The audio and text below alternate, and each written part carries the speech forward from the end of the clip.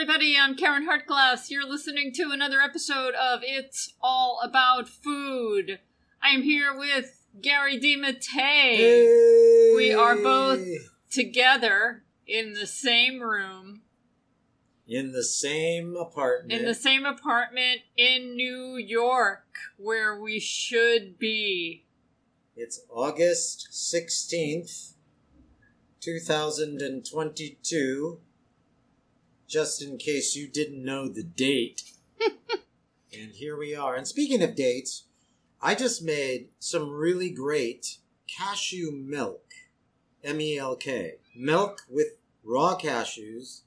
And I sweetened it with raw dates. And we're having it with Ticino, the cashew milk sweetened with raw dates. And so I would just like to cheers. Cheers. This is the most yummy, refreshing summer drink. So if you can't have caffeine, which I must confess, I mean, we have to be transparent here. I spent the better part of 3 months in California. I was directing 2 shows, and I might have had some tea with a little caffeine in it. I might have even made some coffee. Woo! And had a cup, because one of the places that we were staying had an espresso machine. I may have used it and made myself an espresso and some steamed milk. Okay, Gary, you used it once. I may have made 2 coffees. Okay, confession. But it was this great You made house it twice. that I think we talked about the last time I was on your show. And it was in the really wonderful part of San Francisco, right across the street from Golden Gate Park.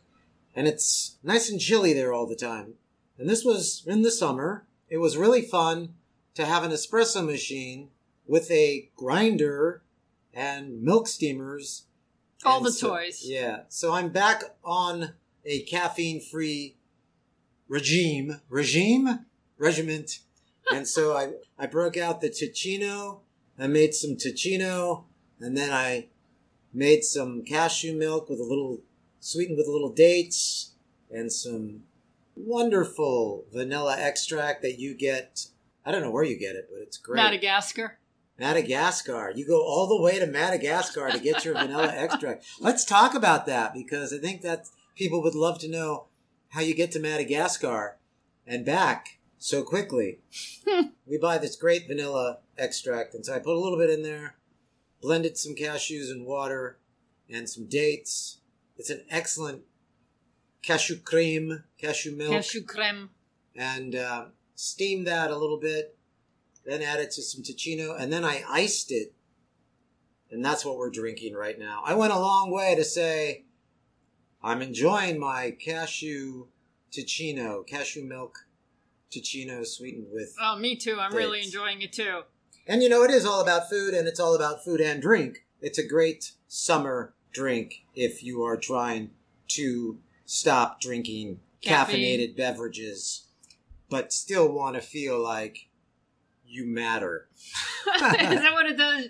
Makes you feel like you matter? It makes me feel like I matter, especially if I put it in a great-looking glass. Well, there's so many different kinds of drinks that I like to have, either in the winter or in the summer, and sometimes I'm in the mood for something that's very thirst-quenching and refreshing, and then sometimes I want something with a little more heft, and Ticino definitely has the heft. Yeah, Ticino is... It's meaty. It's really good. I think it's made from chicory. That's one of the ingredients, yeah. Check it out. It does have a very coffee-like flavor. There are different flavors of Ticino flavored with almond or hazelnut or chocolate. And I'll tell you what it goes really great with. It goes really great with this raw, speaking of chocolate, this raw chocolate pie that you made last night. Wow, we're really jumping right in with the food here, because it's all about food. So let's talk about the food. Okay. We're talking about the Ticino, and the reason I made it hot first was because I had a little sliver before we went on the air of the chocolate pie. And I wanted some hot Ticino, even though it's 80 degrees and feels like 800. We're going to get back to that in a minute. Yeah. The temperature. Sure. Okay, so but this raw chocolate or raw Roar. This Roar chocolate pie that you made, wow. So good, Goes right? great with Ticino. So how many times have we sat at home, and I think we've said this from time to time, where we fantasize about having dessert after dinner.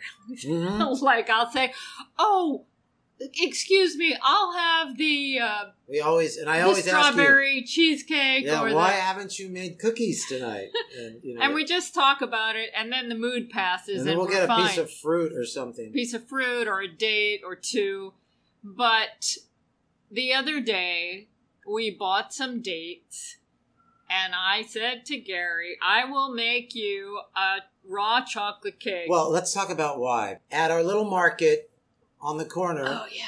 the Natural, they have an organic section, and they have a conventional, which we can talk about later too.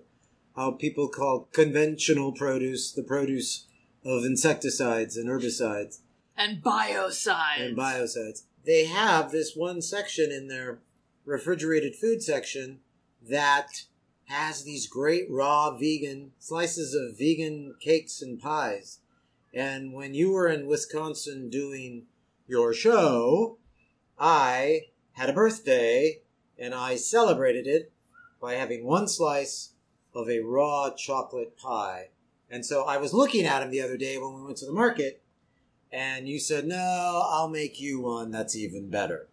So I said, okay, let's not buy any. You make me one. And you did. I did. Now, I didn't make the kind that I had in mind because that required too much time and too much prep. Mm-hmm. I wanted to do something fast.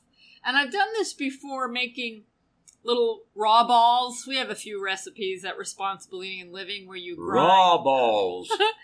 where you grind nuts and or seeds and dried fruit, and you put them in a food processor until they all clump together, and they make kind of like a dough that you can form into balls or any kind of shape that you want. Yeah. And I did something similar, only instead of making balls, raw balls, I pressed it into a pie pan, and then you could slice it. Like It was very good. It was very truffle-like. Yeah. So this was made with walnuts, almonds, dates, cocoa powder, and vanilla. So how simple is that? The cocoa powder has a little bit of caffeine in it, so I might be flying right now because of it. Oh, that's true. It's okay. I don't think it's a whole lot. And it's early enough in the day that we don't have to worry about it. Right. Whew. So, it's delicious. So the thing about raw desserts, and I've been thinking about them a lot lately when I have that sweet craving, I think raw desserts, for the most part, are perfect and practically guilt-free. Yeah. And there are so many kinds that you can have, and I don't know why I don't make them more often. I might have to change that. Yeah. But veganism isn't about giving anything up or losing anything. You can have certain desserts that are loaded with sugar, loaded with chocolate. It just doesn't have to have animal in it. And there's so many. I mean, speaking about the packaged vegan desserts that I found at the Natural, for heaven's sake, there are so many vegan desserts out there. We don't normally talk about a lot of vegan dessert on this program, or do we? But what we try to do is we try to take a healthy spin on a plant-based lifestyle. This is a really great way to have your cake and eat it too. Of and course. Be vegan. Have your vegan cake and eat it too. I want to say that in 10 days, my mother will be 89 years old. Oh, right. Right? And we're going to be celebrating her 89th birthday. Right, Mom? 89, it's fine. You're divine. We've been saying that a lot lately. Now, when my mom was young, she used to sing a song called Shoe Fly Pie. Shoe fly pie and apple pandowdy makes your eyes light up. Your tummy say howdy. And it's her signature song. My sister and I learned it when we were growing up. She still can sing it with that style from the time that I love, that kind of Doris Day, Sarah Vaughan, kind of a combination of a lot of different singers from that era. But the funny thing is, I think it's funny anyway, none of us have ever eaten shoe fly pie. Oh, wow. And none of us have ever eaten apple pan dowdy. In fact, none of us really knew what those were. So my question is, has anybody out there eaten a shoe fly pie or an apple pandowdy? Now, I've looked up the recipes online, and they're both disasters. They're just sugar, sugar, sugar, sugar. Well, isn't your mom's nickname that your father had for her? Sugar. Wasn't it Sugar? Yes, she loves sugar. Anything with sugar. So I decided for my mom's 89th birthday, I am going to make vegan gluten-free versions of shoe fly pie and apple pandowdy. So stay tuned for those. I may even post those recipes, and I am making that disclaimer. These are not going to be healthy treats. This is literally going to be a once-in-a-lifetime thing, because none of us have had them before, and we'll never have them again. Well, the New York Times calls shoe fly pie, it says that it's thought of as the cake baked in a pie shell, or so wrote Jean Hewitt, the New York Times food writer, who offered a recipe about this in their paper way back in 1965. And the ingredients for this is basically flour, brown sugar, cinnamon, nutmeg, salt, cold unsalted butter, molasses, boiling water, and pie crust. Yeah, that does not sound like a healthy dessert to me, but we're going to have fun with it. A cake baked in a pie shell. Wow. Okay, shoe fly pie. Yeah, and then the apple pandowdy is like you take the crust and then you kind of chop it up and cook it with the apples, and it makes like a pudding thing. Right. Again, we've never had it, and we're going to have a gluten-free vegan version of each. Stay tuned. Yeah, the apple pandowdy is a baked apple pastry traditionally associated with Pennsylvania Dutch cooking. So that'll be fun. Yeah, it's going to be fun. It's going to be very, very interesting. And that recording that you're talking about, shoe fly pie and apple pandowdy, is a popular song about Pennsylvania Dutch cooking, with music by Guy Wood and words by Sammy Gallup. Wow. It was first published in 1945. The song became a major hit in 1946, both for Dinah Shore and the Stan Kenton Orchestra, featuring June Christy on vocals. It also went on to be recorded by Guy Lombardo and his famous Canadians, and by Ella Fitzgerald. Wow. And by Lois Hartglass. And my segue, which you beat me to it, was, and by Lois Hartglass. Who was Lois Levy. Who was Lois Levy, who went into a sound booth somewhere in Manhattan and recorded the record. And here's a little bit of Lois singing Shoe Fly Pie and Apple Pandowdy. Check it out. Shoe fly pie and apple pandowdy makes your eyes light up. You come and say howdy. Shoe fly pie and apple pandowdy. I never get enough of that wonderful stuff. Shoe fly pie and apple pandowdy makes the sun come out when heavens are cloudy. Shoe fly pie and apple pandowdy. I never get enough of that wonderful stuff. Wow, wasn't that great? I love that. She had an awesome voice, didn't she? Yeah. Wow. Happy birthday, Lois. Happy birthday. Yeah, there was a lot of crackle there, but it's a very, very, very old 45 that we recently recorded so that we had a digital version of it. No, everybody thinks that you have a record player right here and that you're playing it. Well, I could. The old-fashioned way. I got my mother a record player specifically so she could play the few records that she recorded a long time ago. Yeah. Well, there's a lot of molasses in shoe fly pie, so we're going to have to buy some more. I know, because we had a bottle that was ancient and we got rid of it. Yeah. And that's a good thing. Yeah. So... And I just want to say to those of you who have things in the refrigerator that have been there for a long time, it's time to let them go. Yeah. How do you get rid of that bottle of molasses that you've had forever? You just do. You just put it in the garbage. Yeah. Yeah. I wanted to back up here a bit. Okay, back up.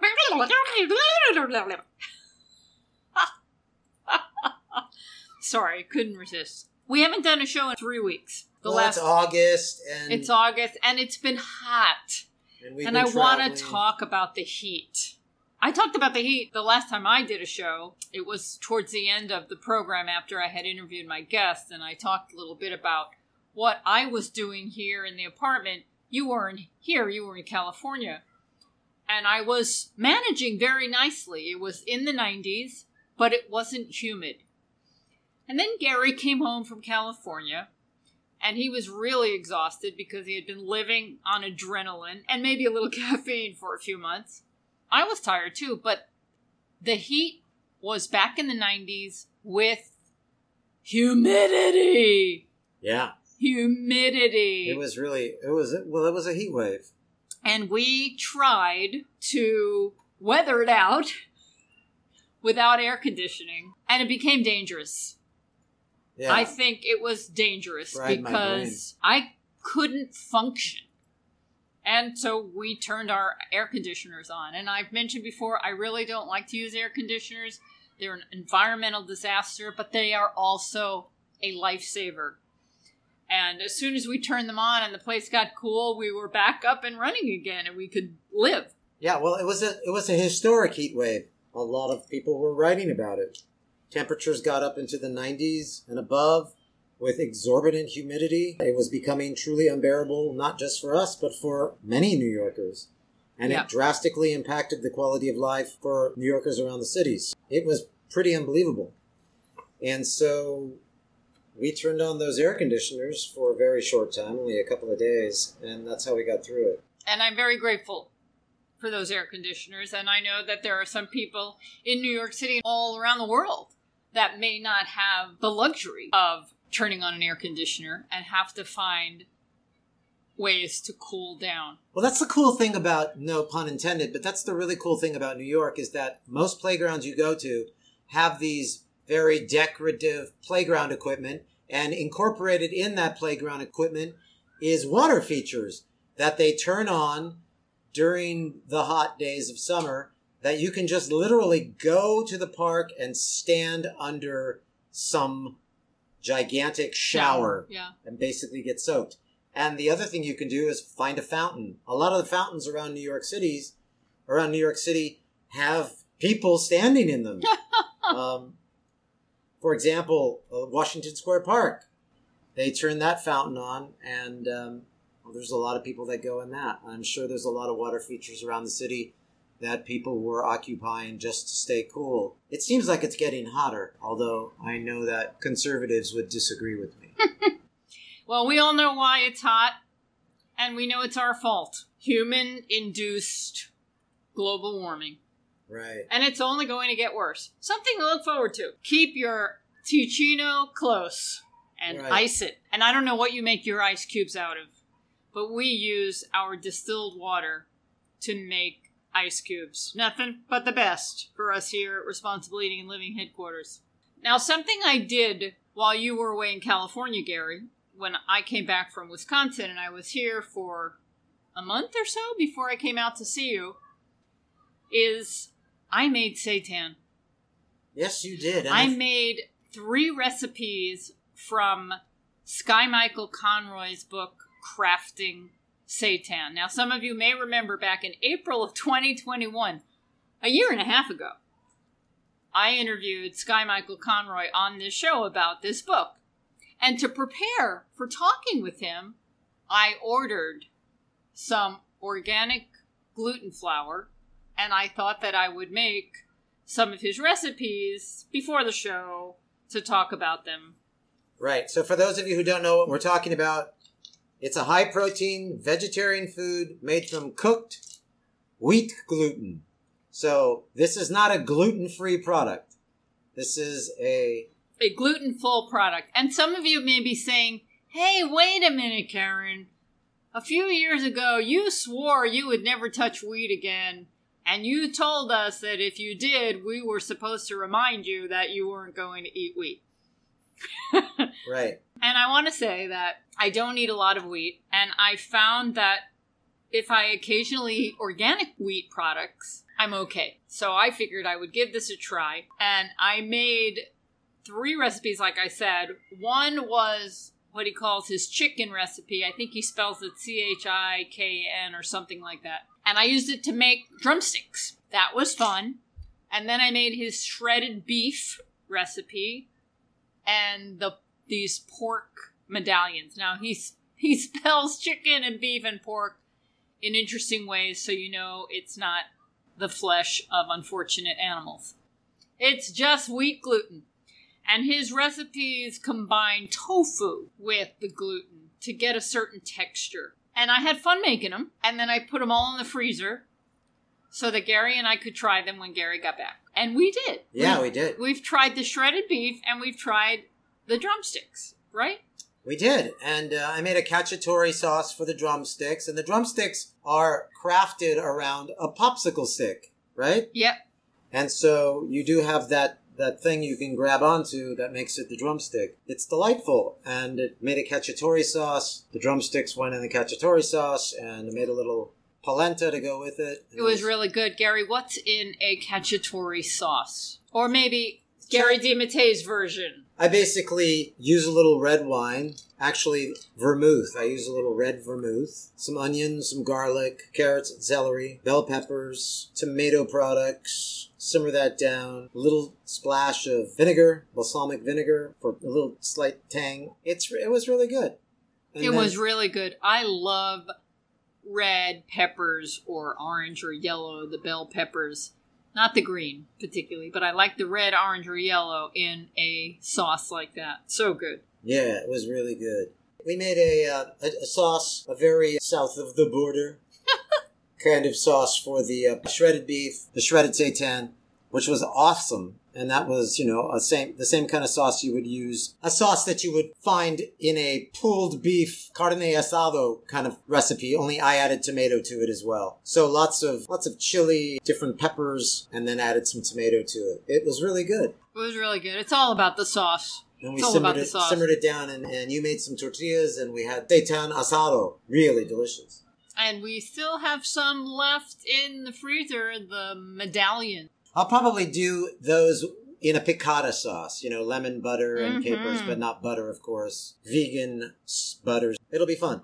I read an article just the other day that had to do with the heat wave and the drought, because here in New York is not the only place there's been a heat wave. There have been heat waves all over the world. Fires and frying and droughts.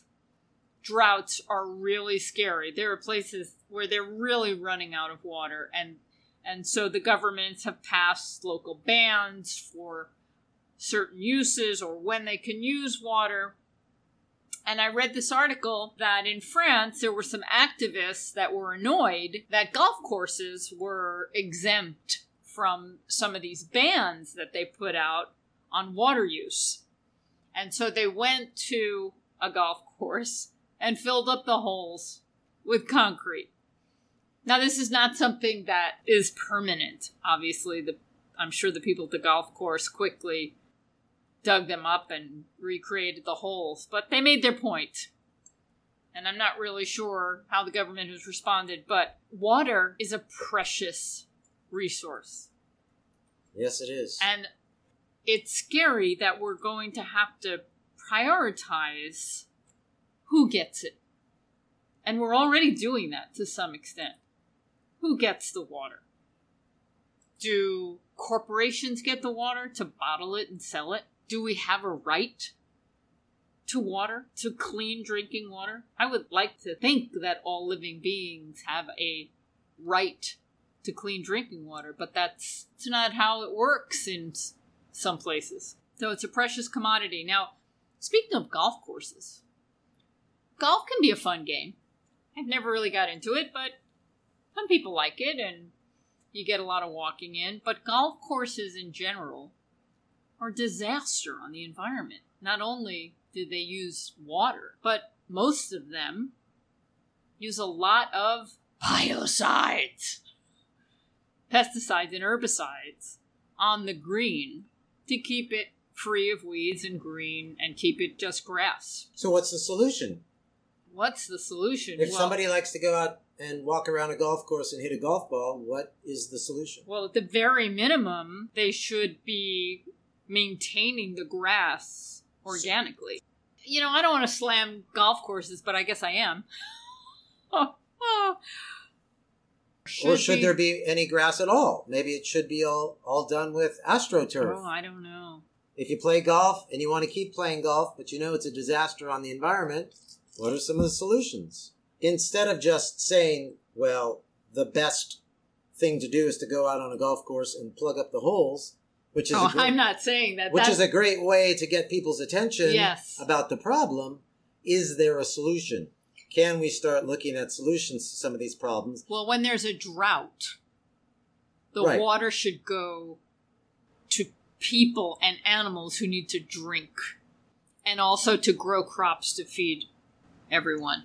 And I know a lot of places, I don't think a golf course would take priority on water use. a lot of places that are experiencing drought, a lot of people have replaced their lawns and their gardens with drought-tolerant plants and have gone the route of using an AstroTurf product that's maybe easier on the environment, still gives you that green look. So is it possible to do an entire golf course made I don't know, 18 holes of AstroTurf? Hey, I'm just saying, is Yeah. there a solution? I don't know. Is there a drought-tolerant solution to golf courses? And maybe some golf courses are actually practicing that. So what I want to try to do on this program, when I'm on it with you, is start a conversation about solutions. Because right now, we're talking a lot about the horrors of what is going on. We're not talking about any of the solutions. So, Well, one of the obvious solutions that we've been talking about that's what I was getting since at. this program began in 2009 is consuming a whole food, minimally processed plant diet. Exactly. That's the biggest solution. That's the easiest solution. That's something that everybody could do today. So becoming vegan is the most important and direct change we can immediately make to save the planet and its species. You know who said that, don't you? I don't. Chris Hedges. Yay! Yeah. And it's really important. This solution that I keep talking about is the solution that you just mentioned, which is to go vegan. And if you're not a vegan, please consider going vegan. It's not only a matter, as you know, Gary Francione has been quoted, and he's been on this program.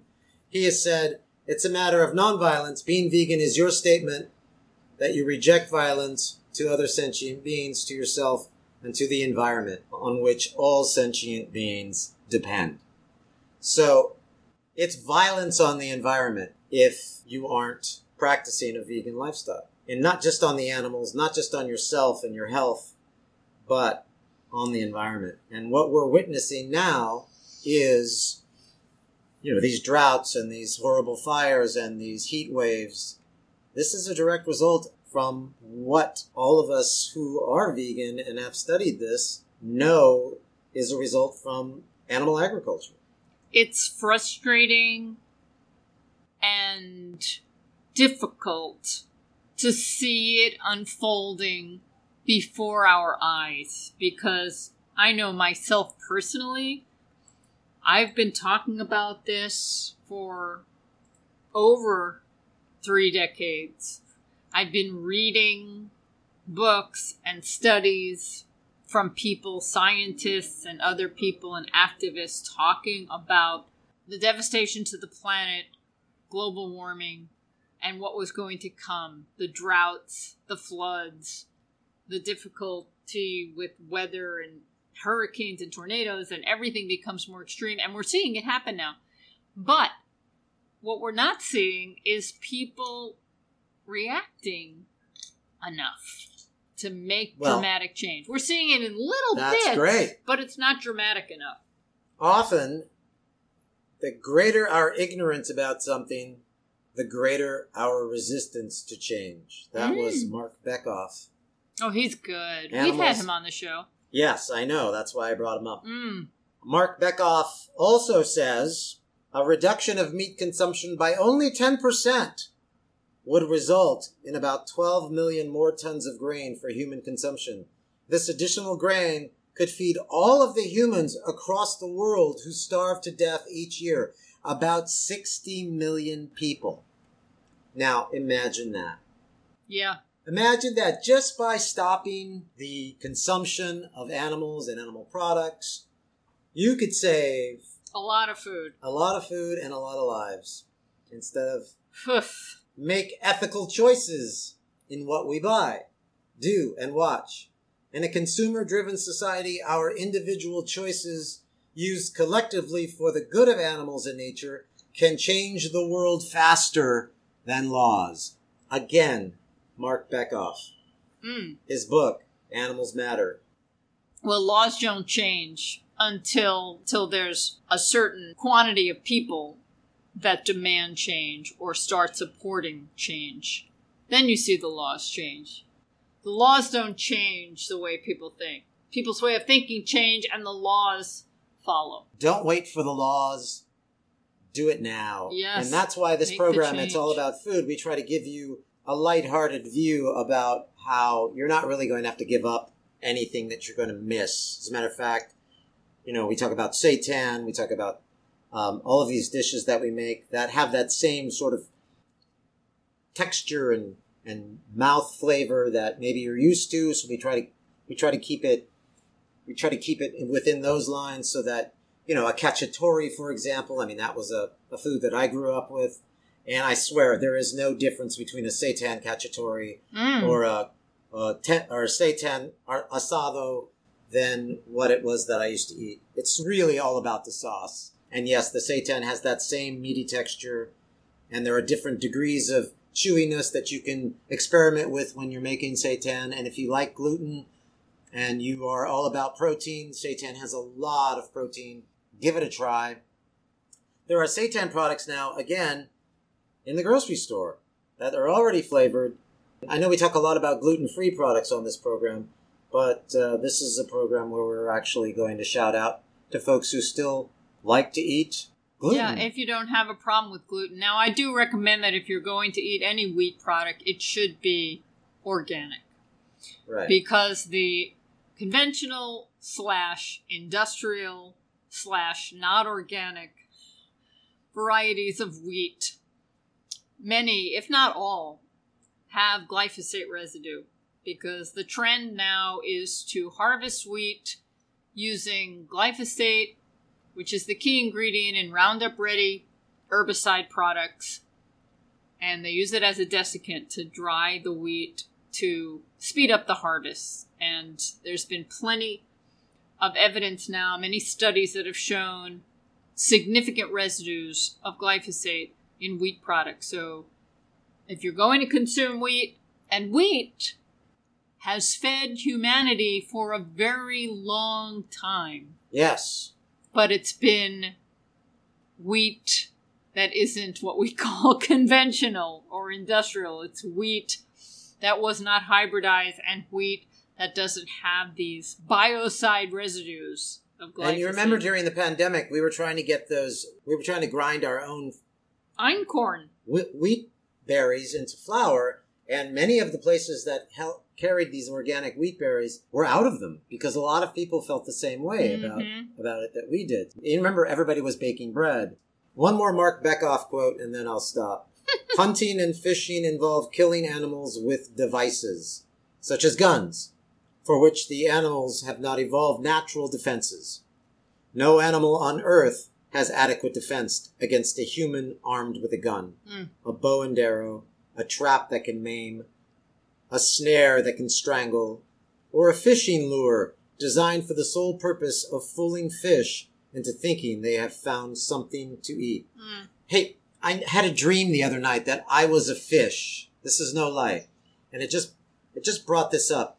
And that I was underwater looking up at the water, and I was seeing all of these lovely little bugs on top of the water. And I thought, I wonder which one of those is attached to a hook. Oh, that was a dream you didn't even tell me about. No, and I was just reading Bekoff's quote and remembered my dream. It was clear as day. I was under the water, I was a fish, and I was looking at all of these and I was starving because, I'm a fish, and so I'm eating bugs that land on the water.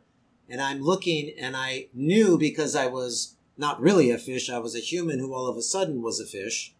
And I said, oh my gosh, I bet one of those flies on the water has a hook. And if I go and eat it, I'm going to swallow this hook and it's going to be my death. Isn't that strange? It is strange, but maybe some fish do know. I don't know. Yeah. I hope they do. Because and stay away the from whole the idea, hooks. the whole concept, and this is all about food, and a lot of people are probably thinking, well, you go vegan, but I eat a little fish.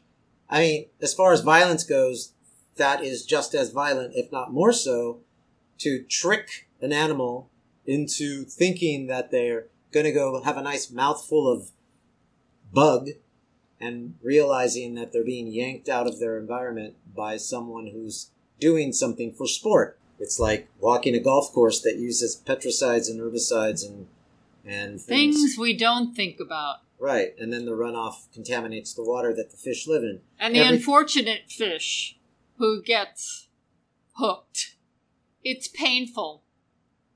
They have so many nerve endings around their mouth opening. Right. It's painful. And for those who feel like they're being kind and they're catch and release, they take the hook out and they throw the fish back. The fish is now wounded and is now vulnerable to become prey a lot more easily to another animal. Somebody we should get on this program is an actor named David Duchovny, who was in the X-Files, and he wrote a book called Holy Cow. I'm not even sure if David is still vegan, but this quote is really interesting, and it kind of sums it up. He takes the perspective of the animal, as I just did as the fish, and he says, "You humans drink our milk and eat the eggs of the chickens and the ducks. Isn't that enough for you? Isn't it enough that we give you our children and what's meant for our children? And if not, when is it enough? All you humans do is take from the earth and its beautiful creatures. And what do you give back? Nothing. I know humans consider it a grave insult to be called an animal. Well, I would never give a human the fine distinction of being called an animal, because an animal may kill to live, but an animal never lives to kill. Humans have to earn the right to be called animals again." Oh, that's good. Isn't that great? That's really good. So there's a lot of good happening out there in the world with respect to trying to get people to think about this. But again, the people that have the most resistance to change are the folks that won't even give it a second thought. And I don't know how to get to them. And some of those people are in our own families. Yep. Some of those people are our friends. Well, the only way to get to them is to get to a lot of other people. Because when there's this momentum and when there's this increase in numbers, then more people understand it. It's either the sheep factor, and I don't want to insult sheep by comparing them to humans, but I think you understand the concept when we tend as a society to be swayed by the popular thought, by the masses. And then in addition to that, I also think there's this global consciousness.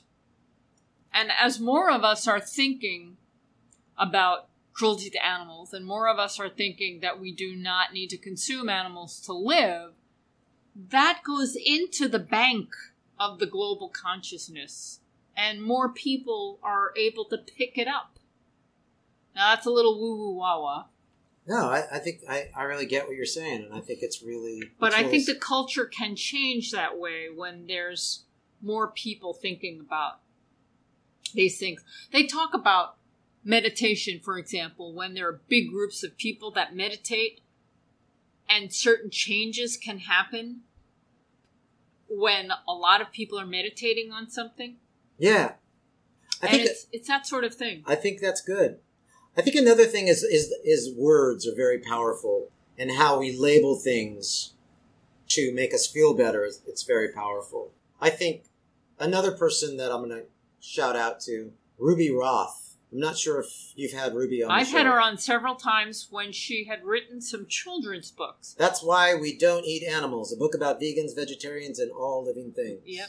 We strive for a world where every earthling has the right to live and grow. That's why we don't eat animals. And she uses the word earthling.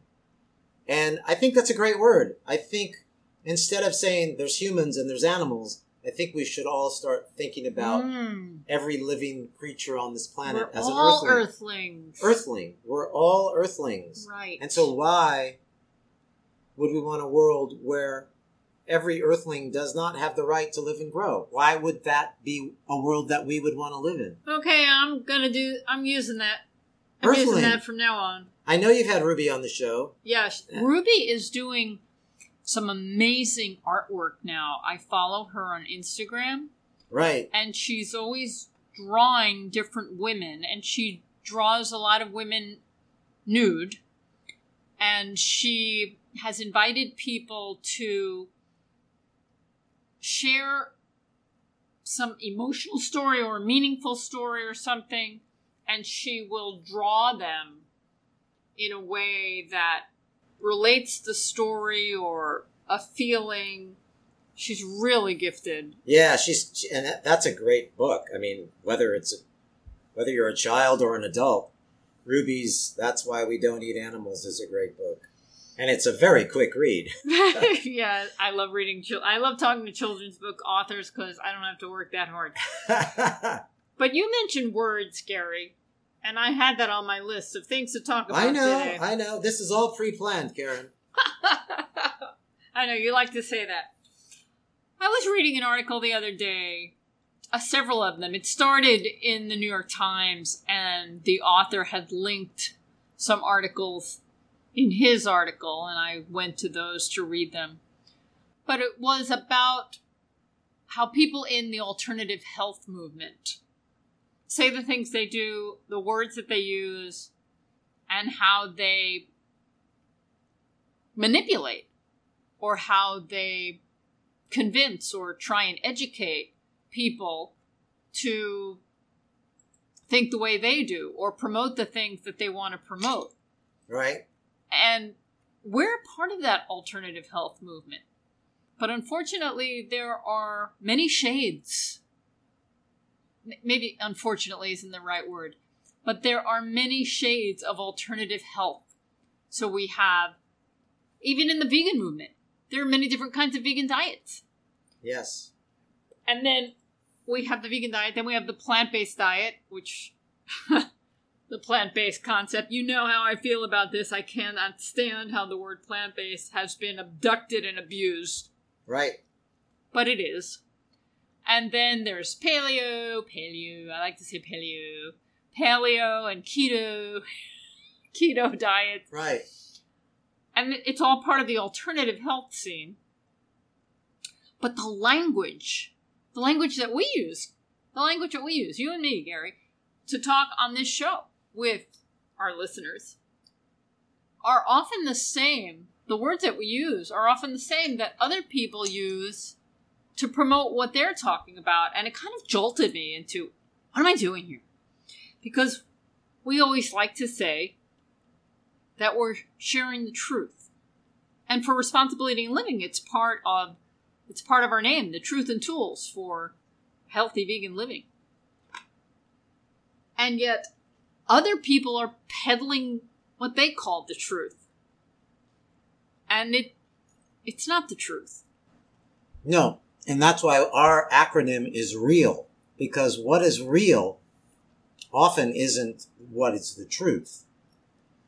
So the reality for what we talk about on this program is also the truth. And it's the real truth. It's responsible eating and living.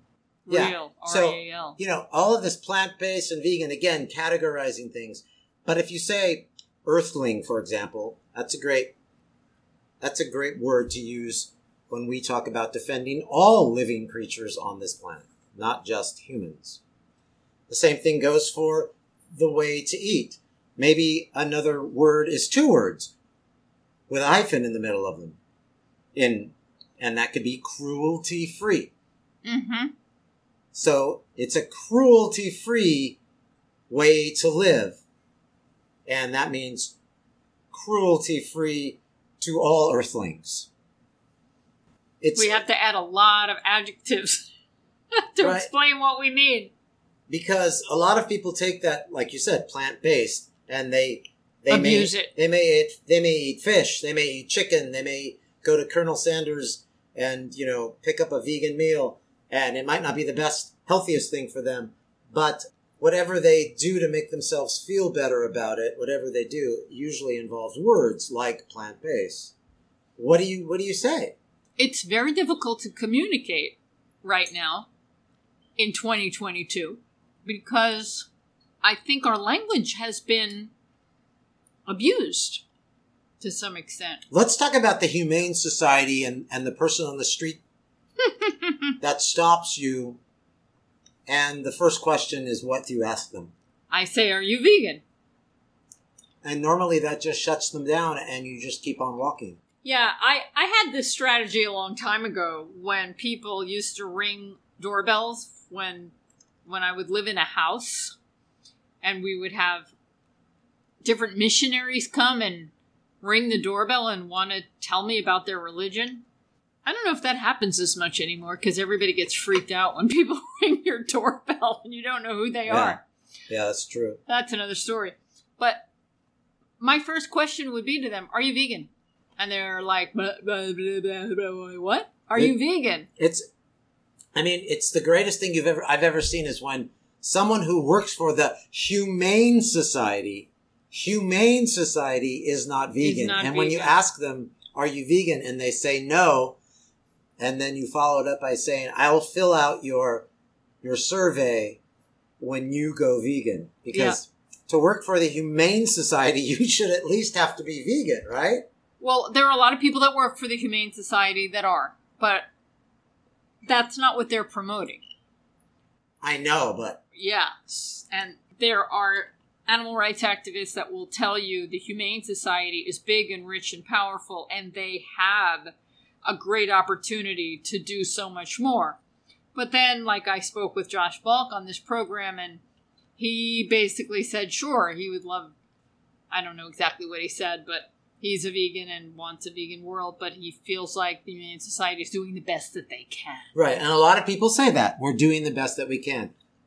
A lot of people say you're going to be vegan and there's going to be like some barista at Starbucks when you order your soy latte that's going to forget that you ordered soy and they're going to give you cow's milk and you're going to drink it. I've never tasted a soy latte and I had to question whether or not it was soy. Because that's a very different taste. Mm-hmm. Sure. And when you take cow's milk after being a vegan and you taste it, it makes you want to gag. But you're going to do the best you can.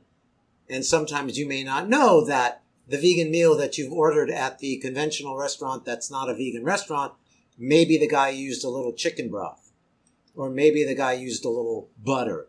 Or maybe the deep fryer also fried chicken wings, which is why we always ask, we rarely eat fried food. And we'll get to that in a second about a meal we had the other day. But you're going to do the best you can. But really, knowing that you're eating something that isn't vegan and calling yourself vegan, I don't know. Or working for an organization that promotes a humane treatment, and you're not practicing humane treatment. Yeah, those people that What's in a word? Yeah. And I've gone to a lot of vegan restaurants, and I've asked the server, are you vegan? And they have said to me, honestly, no. That I just needed the job. Yeah, I know a few. I know a few that dropped my name to get a job in a vegan restaurant. Where do you draw the line? How do we communicate?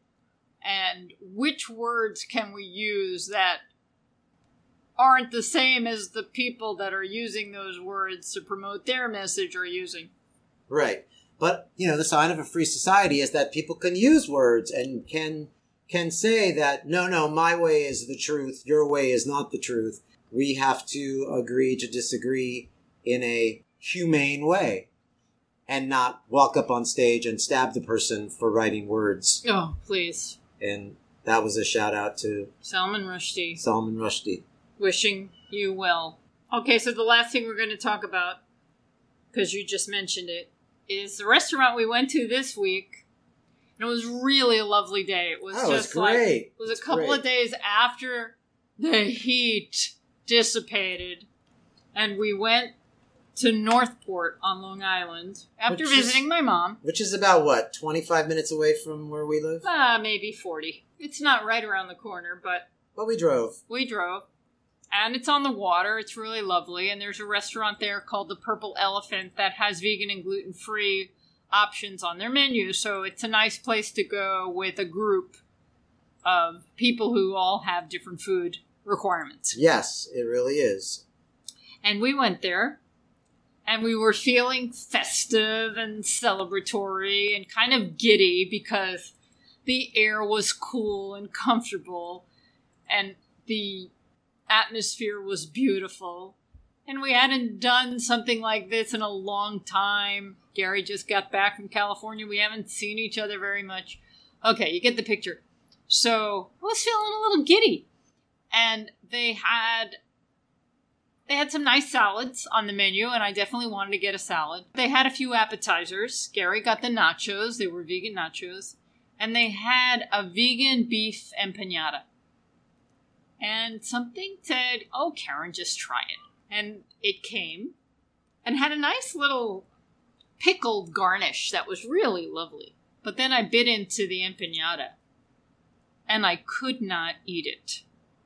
It tasted like old oil. Rancid oil. Rancid old oil.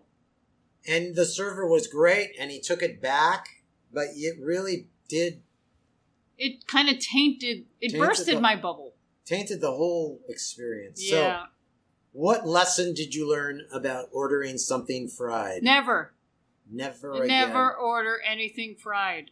Never again. Ever. Will you order anything fried? As a matter of fact, you had ordered the cauliflower buffalo salad, or the buffalo... crispy cauliflower in a buffalo sauce on top of the salad. Yeah. Right. And I had ordered what was called the kitchen sink salad. And so I swapped with you. I'm going to do a nice romantic thing because I knew you didn't want the deep fried food. And so I ate the deep fried cauliflower. But that cauliflower did not taste deep fried, and it didn't taste... No, old. I think the empanada was bad. I don't think many people probably order the empanada. It was probably... It tasted like old freezer food to me. You know? And Anyway, so if you're heading towards Northport on Long Island and you go to the Purple Elephant, there are some nice things there. Don't get the empanada. Don't get the empanada, but everything else we had was great. The chocolate cake was very good. Yes. You even gave me a little taste, and it was great. We were supposed to share it. I know, I had a little taste. But again, I really had a great time, and I really want to give this restaurant a great review because I think any restaurant, and it was packed, any restaurant that has a menu that features more vegan items than non-vegan items is all right with me. And gluten-free. Yeah, and has a gorgeous view of the water. It is, yeah. Sit in the back. It's really wonderful. And they have a full bar. Because again, you don't have to give up alcohol if you go vegan. They had an organic cider on the menu, but we were driving and I didn't want to have any alcohol. We didn't drink any booze, but I mean, for those of you that want to take a nice trip to Northport, maybe stay in a hotel and want to do some vegan food, check out the Purple Elephant. It's cute. Very cute. Yeah. It's all about food, esteemed guests, and that's why we're here. Okay, what else? We're done. We're done? We're done. Wow, that's great. Gary, I really had a good time talking with you, and I've missed this. Yeah, this was good. I've missed this back and forth, staring at our Yeti microphone, talking to everybody. This is good banter. Okay, everybody. Shoe fly pie and apple pan dowdy. Coming soon. Coming soon. Can't wait to hear about that next time on It's All About Food. Karen. Gary. Have a delicious week.